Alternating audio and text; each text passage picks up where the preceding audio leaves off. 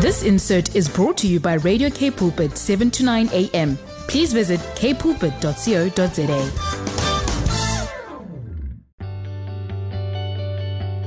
Good morning, and thank you for joining us for the program. My name is Mike Flick. I'm the pastor of Bible Baptist Church in Potchefstroom.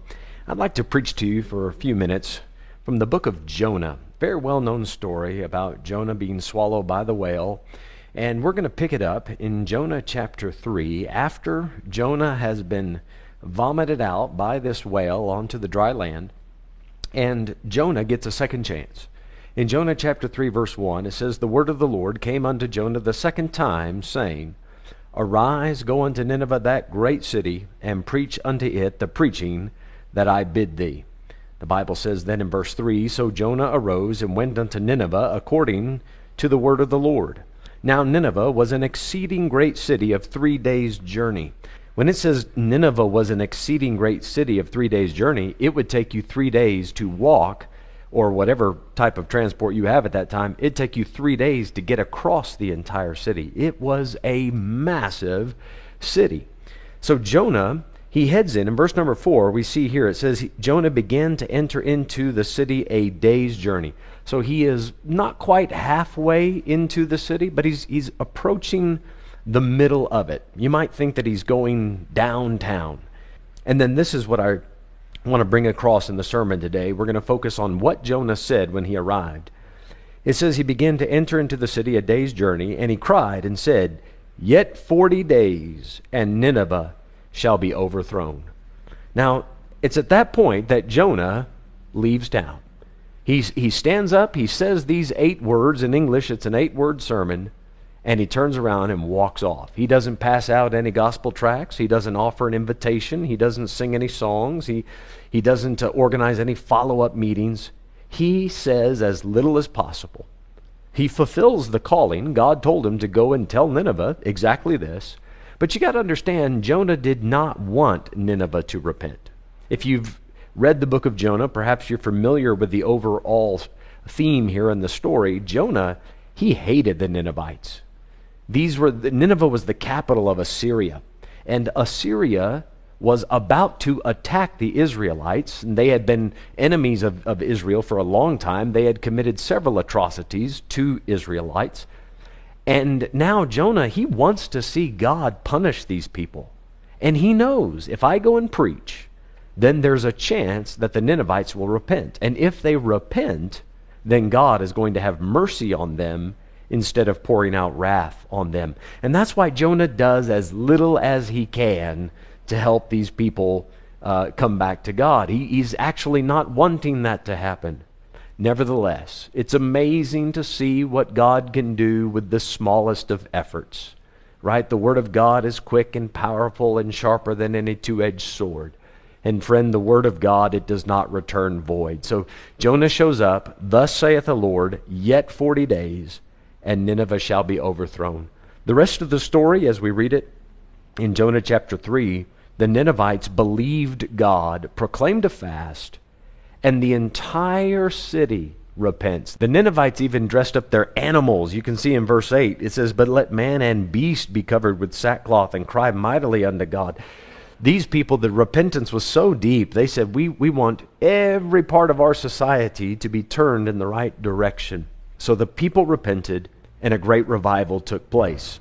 Now, we're not going to focus on the rest of the Ninevite story, because after about 100 years, you have the preaching of Nahum, Nineveh backslid again, and God ended up destroying the place eventually. But what I want to focus on is this sermon, "Yet 40 days, and Nineveh shall be overthrown."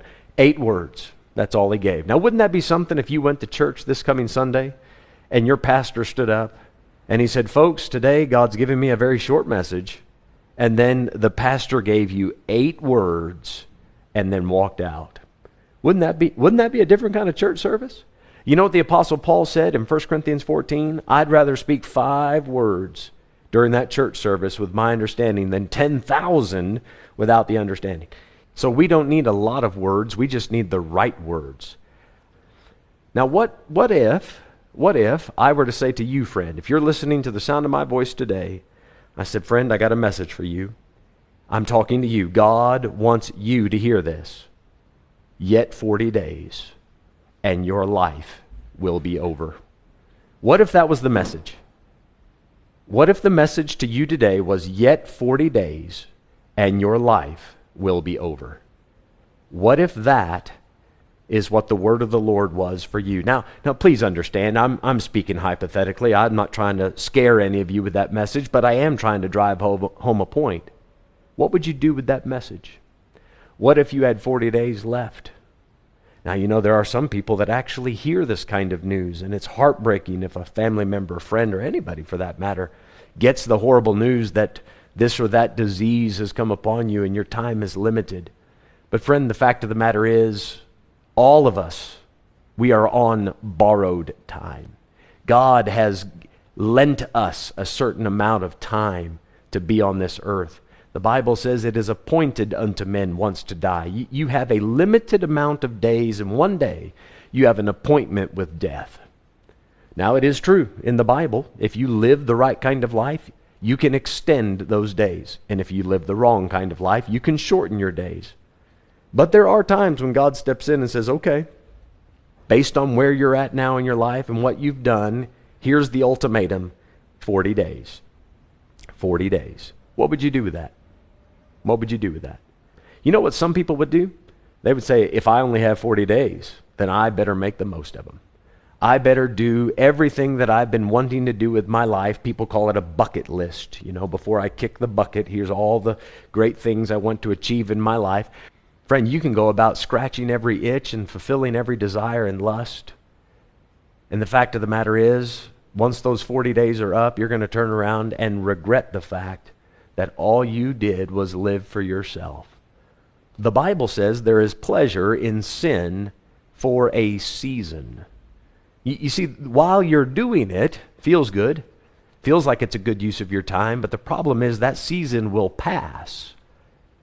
And as one preacher famously said, there's a payday someday. The wages of sin is death.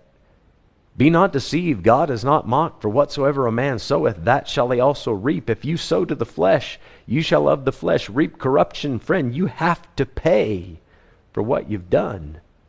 God says your time is limited. 40 days, and that's all you get. If that was your message, and if you knew I had that much time, what would you do? So I'd live it up. Well, I want you to think that through. I want you to think that through. Now, you know what some people would do? If they heard the ultimatum, 40 days, and that's all you get, they would run and hide. They wouldn't live it up. They would try their utmost to prevent that day from coming. They would run and hide from the 40 days. You know, back in the days of Y2K, maybe you remember this worldwide phenomenon. There was this scare all over the world at that time that all the computers would crash and life as we know it would pretty much come to a screeching halt. And there were people prepping, you know, they were laying up food out in the wilderness, out in the bush veld and this and that, and thinking if things go bad, I can run out there and I'll survive this apocalypse type atmosphere. They were ready to run and hide. And you know, that's what some people do with death. They try their utmost to get around it. Friend, rather than running and hiding, it could be that you just need to come to grips with the fact that one day your time will be up. I'm not saying that it's wrong to exercise, eat right, and live a godly life. All of those things are profitable, and as I've already said, they can extend your life a bit. But understand, you cannot hide from death forever. The best thing to do is face that fear. Stare death right in the face and say, I know you're coming, but I'm ready for you. I'm ready for you.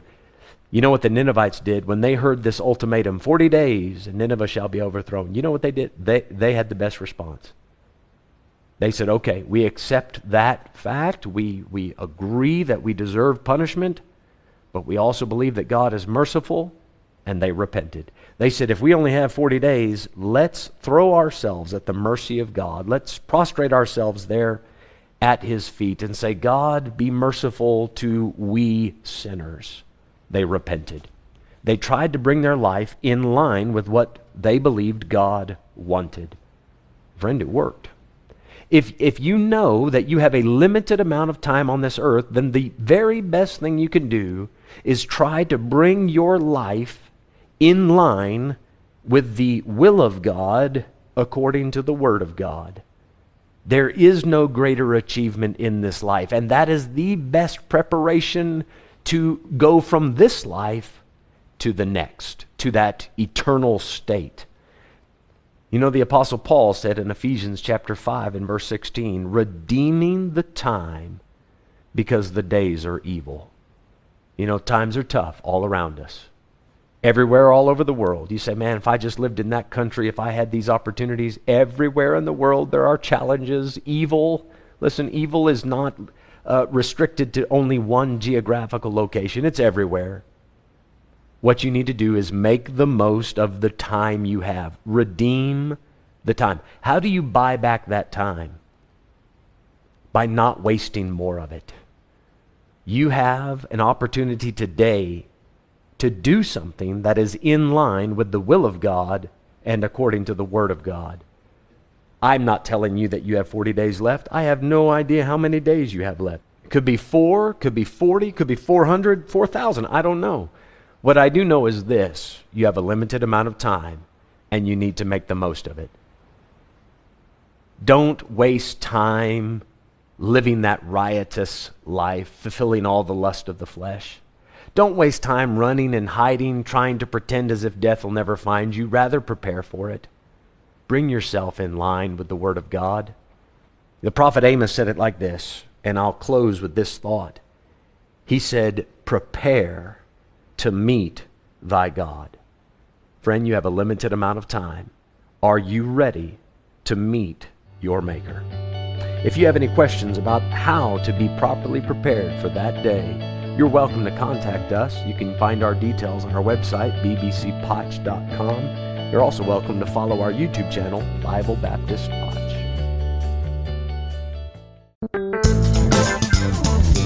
This insert was brought to you by Radio K Pulpit, 7 to 9 a.m. Please visit kpulpit.co.za.